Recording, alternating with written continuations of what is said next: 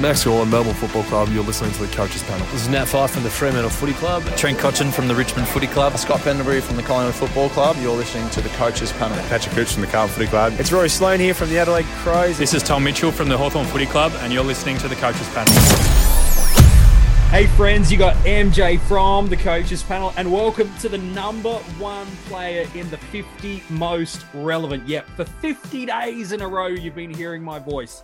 I am so sorry, my friends, for that. But we've been talking through who I think are the most relevant players across Supercoach, Dream Team, and AFL Fantasy for your 2021 season. Number one, Jake Lloyd. Do you have him in your side? Oh, I'm nervous for you if you don't. We'll talk about that and some of what he's been doing over the past few years. For this final episode of the 50 Most Relevant, I don't just have one guest on. I've got two fellow panelists. Yes, it needs a triple effect to talk about Jake Lloyd. I got Kane on. Hello, mate. How are you? Hello, MJ. You've made it. You're going to sleep so well tonight, I bet. You've done it. Another year of the 50 in the bag. I will see my wife and kids now, which is fantastic. And I got last year's Dream Team winner. I've got Rids on. Hello, mate. How are you? Yeah, good, mate.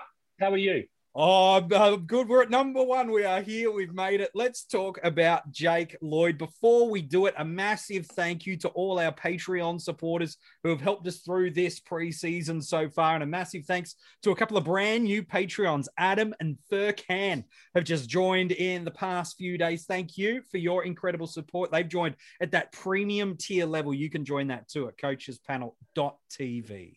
All right. He, my friends, Jake Lloyd, is one of the best players in fantasy footy we've seen in a real long time. Just the 27 years old, this defender. He had his best score last year in AFL Fantasy and Dream Team as a 120 unadjusted against the Port Adelaide Football Club, while in Supercoach, it's a 157 against the Hawks. You go, I felt like he was better than that. He was. He pretty much scored that every single freaking week. From a career perspective, his best ever score came just a couple of years back against the Fremantle Dockers. In AFL Fantasy, it was 163, while in Supercoach in 2018, it was a 173 against Fremantle. In AFL Fantasy and Dream Team, he's priced at an average of 91.4 or adjusted up if you want to multiply it by 1.25, which AFL Fantasy have done.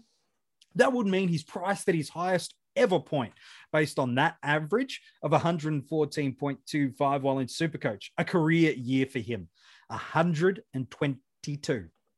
Not bad. He's priced just over $650,000 in Supercoach, $873,000 in AFL Fantasy, and just about $5,000 shy of Dream Team. And Reds, we talk about players often on these podcasts that not just take seasons away from you, but can give you incredible moments of satisfaction as a fantasy footy coach. And while he might not have been the top scoring player overall last year, there were not many that could compete with the ability and the performances of Jake Lloyd last year. Sorry, mate, I must have got the wrong email. I thought you said it was Daniel Lloyd. No, sorry. Oh, yeah. sorry. I did all my research for Daniel Lloyd. Thinking, geez, that's a surprise. I was told Lloyd Meek, Rich. Every chance. Oh, what a surprise. Jake Lloyd. Who would have thought it was Jake Lloyd? Yeah, he could take a season away from you very quickly, can't he? He really, truly can. Kane, last year, he ranked first in the league per game for effective disposals, first for kicks, fourth for rebound 50s, fifth for meters gained, 11th for intercepts per game. We'll talk about his fantasy breakdown in a moment, but those are just the scoring components and the scoring categories of what he can do, so that even if for whatever reason there's a quiet patch of 10, 15 minutes in a game where you're like, oh, this one's dominating the ball through the mids and the forwards, it's not down back too much. Just that way he builds his scoring, he's always just moments away from stacking on 10, 20, 30 points in a matter of minutes. He's a hungry player, MJ. I'll tell you that. He's a hungry player. He loves the ball. He loves getting the ball in his hands, whether it's a kick out, a handball receive. He's that burst scorer. Again, if you've watched him as an owner, you know, you're watching him going, geez, is this going to be that quiet game? And then 2 minutes later, he's added on 30 points. And I think conversely, people that are waiting for that slow game to get on and going, yes, Lloyd's at, 40 halfway through the third quarter. And what always happens? He always seems to get to the ton, and 16 straight Supercoach tons.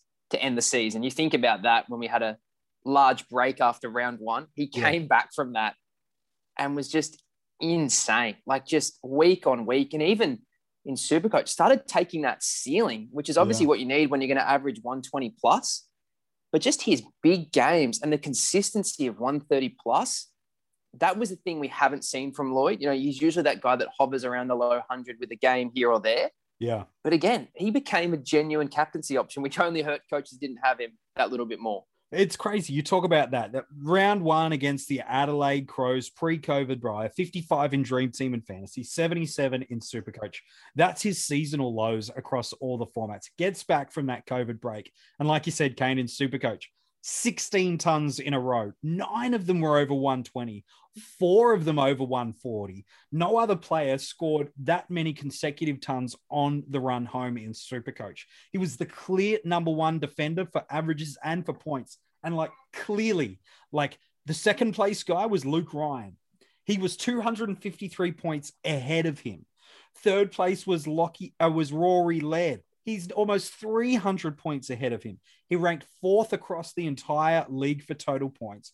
He was one of only 6 players to score over 2,000 points, and he ranked 5th for averages overall. Only Max Gawn, who we spoke about yesterday with Jimmy, Lockie Neal, Jack Steele, and Clayton Oliver in Supercoach averaged higher. At Ridge, we'll talk about Dream Team in a second, but this is not just elite defender scoring. This is not just captaincy scoring option. This is among the best fantasy players in the game last year from that Supercoach scoring format. So crazily, to find someone that you're really confident to take him on with, look at his price. He's $656,000 in Supercoach. So you've got to spend an extra $100,000 to go to a max score. Yeah. And I mean, pretty much he's in the ballpark, you know what I mean? Yeah. But otherwise, you've got someone like a Brody Grundy. So you think, oh, well, Grundy might be the guy. He's the same price as Lloyd, so you're not even saving any dollars. So I know people are always encouraging, I'm going to take him on, I'm going to take him on, I'm going to take him on. But the reality is, this guy is just a jet.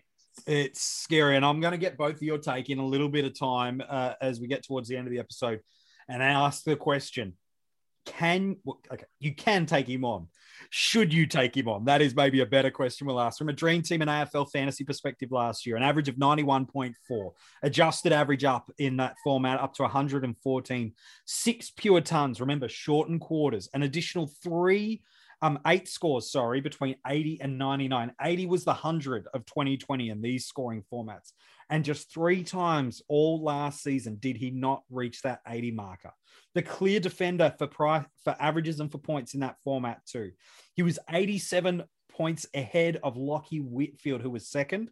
And then there's a massive gap into third, another 196 points ahead of Rory Laird. And again, both these players played the same amount of games. Ranked 4th for overall total points in Dream Team and Fantasy last year.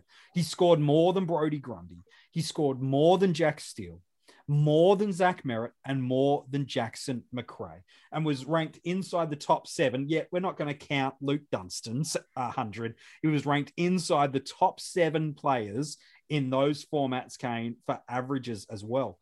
We're getting a genuine, not a midfielder playing in defense like we might be getting with Rory Laird this year. We're getting a genuine defender who, for not just 2020, but for 2019, has shown he's durable. He's got a high scoring floor. He's now this year shown he's got a ceiling. There's just not much to not like about Jake Lloyd.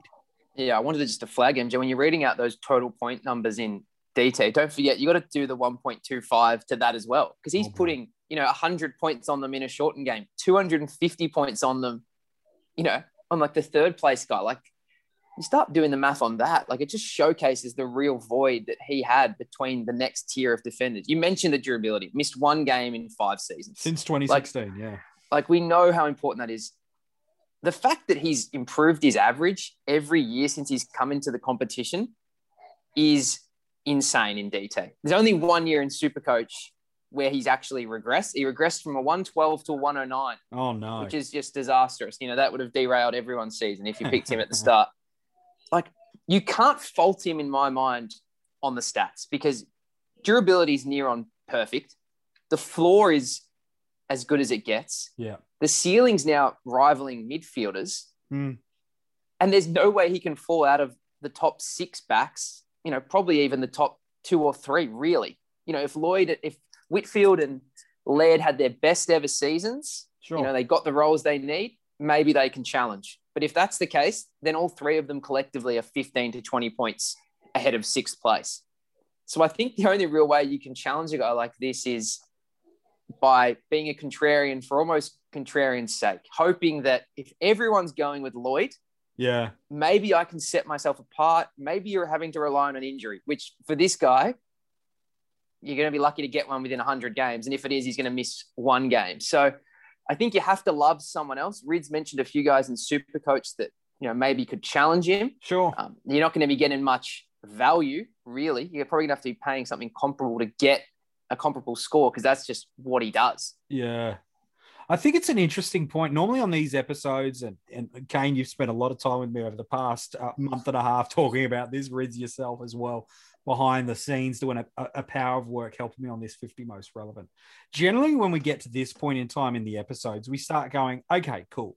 Let's just not gush over this player that's popped for a number of years. Let's genuinely critically analyze where you can build a case for not going with him. Because right now, in terms of ownership percentage in Supercoach, 49% of coaches own him in that format. In Dream Team, 37% of coaches own him in that format. And in AFL Fantasy, it's the lowest of them all. 28% of coaches own him in those formats. So he's not the most owned player, but he's up there in that line. Generally, Rids, when we look at reasons for not picking a guy, we might start to look at some comparable players in other lines or even in the same line. But is there a way to build a case for you not to start Lloyd outside of, as Kane just alluded to, of the I'm going to take him on and hope and not have data behind it, not have reasoning behind it, but hope is really the reason? Is there a way we can build a case to go against Lloyd this year? Okay, so Supercoach, I can't make any case. So I'm not even going to go to Supercoach. Dream Team, however, and I suppose AFL Fantasy to a point, if I was looking at starting Proust as my R2 this year, now let's just roughly look at figures, okay? I'm going, well, now that Proust is out, for 5 months. We know that now. The news came out. Yeah, shoulder reconstruction. Yeah, he's done. It happens. We know, okay, and it's highly likely he's probably going to be a little bit longer than that. Yeah. Now, let's just go. Who is comparable in price in defensive line? Let's say a Miller, okay? Sure. Now, if I need to go someone like that, maybe I go Gawn or Grundy, as a set and forget ruck setup, remove Proust and include Miller in the back line. So you're looking at, say, a Grundy and Miller combination, but it's got to be done in combination. Yes. So I can do that across multiple lines, okay? I just thought Proust was the best one to call out there because he had a high ownership. So yeah. people are going to be looking to make those changes. The reality of that is, though, if you don't start Lloyd, how are you going to get him in? So, I'm only just picking at it a little bit, okay? Sure. Now, AFL Fantasy, there's going to be people out there, and 100% guarantee you, when this goes on Facebook and Twitter and everyone else, everyone's going to say, oh, there's no upside, there's no value, da-da-da-da-da. So AFL Fantasy, people are just going to go with their own approaches anyway. Sure. So there is an option there, but again, how are you going to bring him in? At some point in time, yeah, Jake Lloyd needs to be in your team this year. Yeah. So I find it hard, mate. I really do. It's sorry, man. No, I was just going to end and say, I just think sometimes we get a little bit too cute across the formats, especially in the limited trades with Supercoach and Dream Team. And sometimes we look at trying to pick someone up in the case of 50,000, 100,000 if they drop in value. Don't lose sight that if your overall focus or your league focus, it's irrelevant. What you're looking for is points.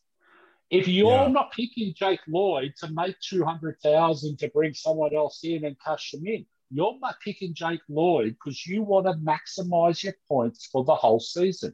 Correct. So I just find it very hard to argue against it. That's fair enough. Kane, let's look through his fixture then. Again, let's see if there's a place there. I'll walk you through each game for the first, let's go 8 weeks. He's a part of the dreaded round 14 bye. But again, if you believe he's as good as we think he's going to be, he's one of the first pick that's coming off that bunch of teams anyway. Let me walk you through, and I'm keen to get your kind of initial reflection on each team. Round 1, Brisbane Lions. How do you think that plays out for it? You wouldn't think Sydney would win, but the other thing I wanted to add, MJ, as well, on this guy is he barely has a win-loss differential scoring-wise. Like, it's the same thing. So, again, you'd think Brisbane win, one of the most inaccurate teams in the league, so there's probably going to be a few kickouts for old Jake, and to be honest, I think they're past the point of tagging a guy like Jake Lloyd with a forward tag. So I'm pretty comfortable that that's a decent score there. Yeah, no, okay. Well, that's fair enough. And again, the expansion of the 15-meter rule from 10-meter rule just further opens up the ability to take on and play on from kick out. So there's no one that's come into that team that I believe is a superior player and distributor over Lloyd. So I think that's going to hold. Next team they come up against, the Adelaide Crows. How does that go? He had his worst score against them last year. So if you want to read into recent form against them, you'd maybe be a little bit hesitant. But I think that was the first game of a whole new scoring and also a whole new game. We had shortened quarters, and it's pretty clear that when he came back, he adjusted pretty well. So round 1 can be a bit weird. I think we've all had situations where we've moved off a player after round 1 or 2 because we thought we saw something that maybe wasn't there or didn't last. So again, I'm not overly scared of his chances of scoring well against the Crows.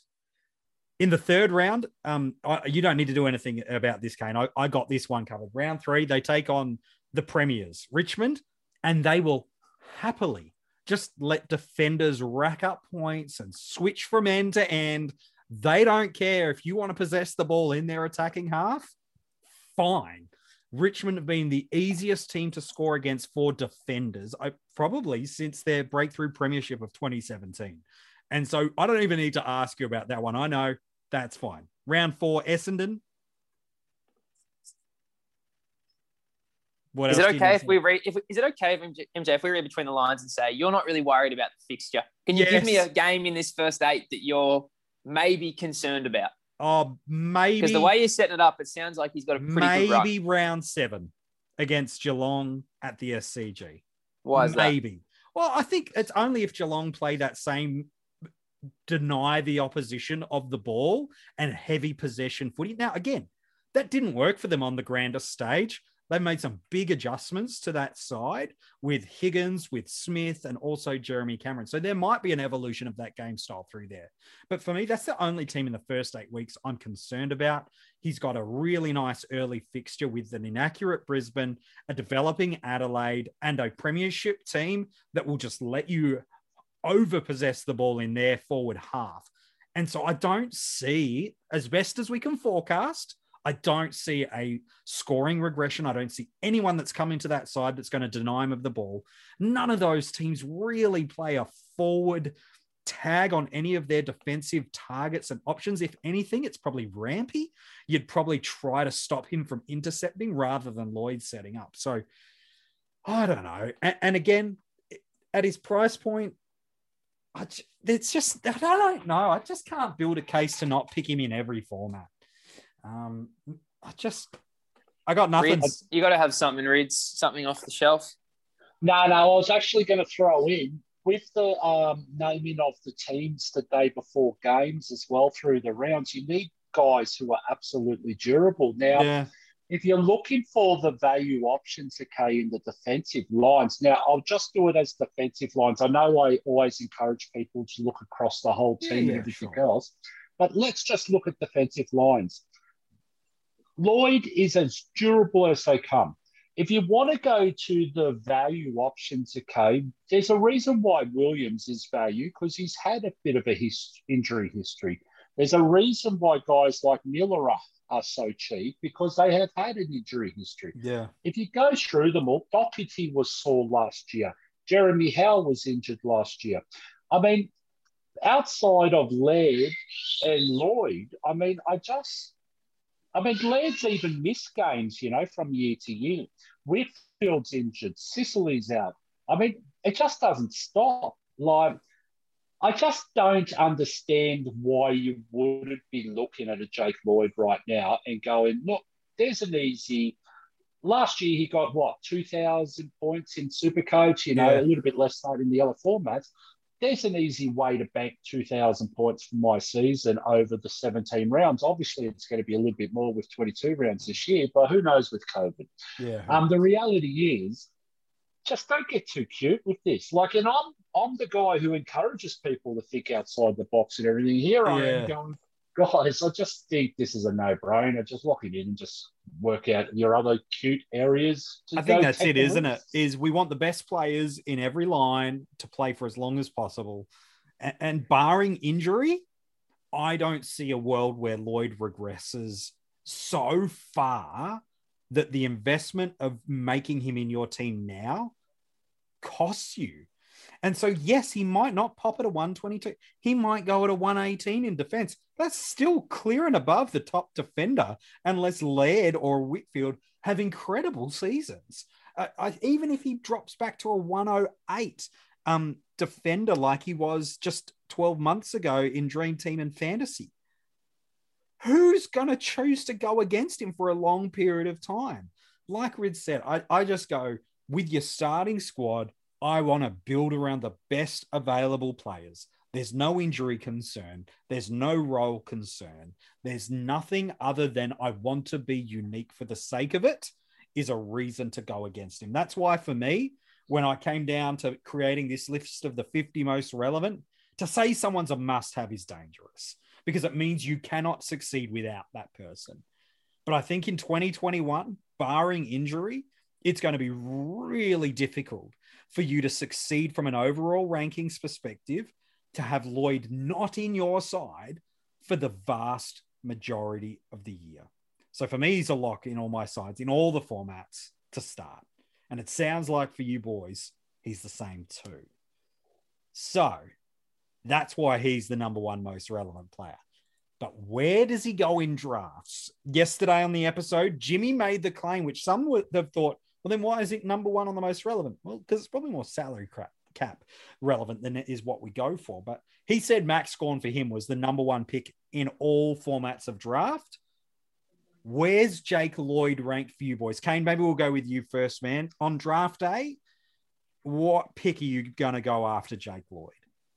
He's probably 3 in DT and maybe 4 in Supercoach. But at the same time, he's got the ability to go up to 2, I would say. With Grundy, if something came out about a different little ruck share or something along those lines, he could get that bump. I'm taking him. Only guy that maybe can jump him out of Grundy and Gawn is Neil in Supercoach. Yeah. I don't have any midfielder even close to him in DT. As I said, we always give about 10 points grace to a defender or a forward, and this guy's going right with the best mids without even taking that into account. Perfect durability. If he goes past 3 in a DT draft, I'm a little bit surprised. If he goes past 4, I'm surprised. Again, some people will take Neil, which is fair enough, but if it's past 4, I'm totally shocked. What about you, Rids? Are you in a pretty similar vein of where Kane's at? Yeah, I think this year's just a really interesting year for drafts, isn't it? We discussed it a little bit earlier on. I just think there's 2 or 3 rucks that are so far ahead of everywhere else that they pretty much make up like the first 5 picks. And then you've probably got Lloyd in the mix and, potentially whether it's a dream team one, you might have Sidebottom. If it's a super coach, O'Neill. Yeah. But he's in the top 5.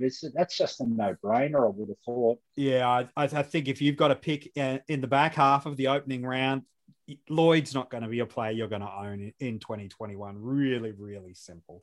He is, in my eyes, the most relevant player across your salary cap formats of the game. If you want to read the article, it is online for you now at coachespanel.tv. All the links to go back and read every single player. You can find that there. All the podcast episodes of every single one of the players we have done. You can go back and check them out. We have been so incredibly humbled by the great support of people across the fantasy footy community. We have had people, not just from the coaches panel, we have heard Kane every second day. It feels like he's been on with me, or Rids, or Jimmy, or Tim, just to name a couple and band members of the coaches panel. But we've also been really, really lucky that great support from people from across the fantasy community have jumped on board and helped us out. Louis, of course, a fellow panelist. You've been hearing and getting to know him. Statesman of the Draft Doctors, Stevie Fizz of the Draft Doctors. Great to have both those boys on. The Phantom has been in. We've had, who else? Lek Dog from Jock Reynolds has been involved. Rain Man, I think I've already mentioned him. McGrath has jumped on board from the DT Shiva.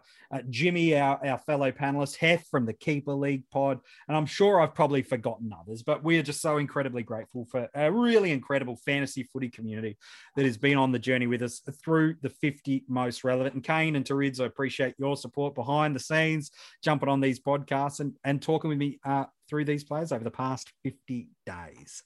Well done, MJ. You've made it for another year. Should be very proud. Well, we all just love chatting fantasy footy, don't we? That's why we do this. The good news is there's still plenty of podcasts coming from the coaches panel. It's not just going to be me with one or two of the members. We're assembling the panel, Justice League style. Now, the weekly, maybe multiple weekly podcast episodes are coming where we don't just talk about a specific player. Strategy conversations, now they start to really deep dive in. Now we start to get some greater wisdom from the panel. We'll open up to some draft conversations and a bunch of other stuff that is going to be landing for you via wherever you get this podcast episodes. That's where you can get them to at coachespanel.tv. There'll be articles dropping from me and an absolute bucket load of members from the coaches panel. They'll be dropping. In fact, tomorrow, I'll tell you one that's already dropping. 10 players that were unlucky to miss the 50 most relevant. There, I'm telling you who are some 10 players. There's probably about 45, but there were 10 players that were unlucky to miss the 50. Who are they? I'll tell you about them on coachespanel.tv. Hey, MJ? Yes. Is Dan Lloyd in that? No, and neither's Lloyd Meek. It's like the Simpsons episode. It's the No Homers Club, but we're allowed to have one. We can have one Lloyd in the 50 most relevant, and I've chosen Jake. Sorry, mate. Well done. Thank you, everybody. Hey, thanks for being on the journey with us. Thank you to my fellow panelists. Thank you to ultimately for you, for listening, for streaming, for downloading, for supporting. We love doing fantasy footy conversations with you, and there are plenty more to come ahead of round one.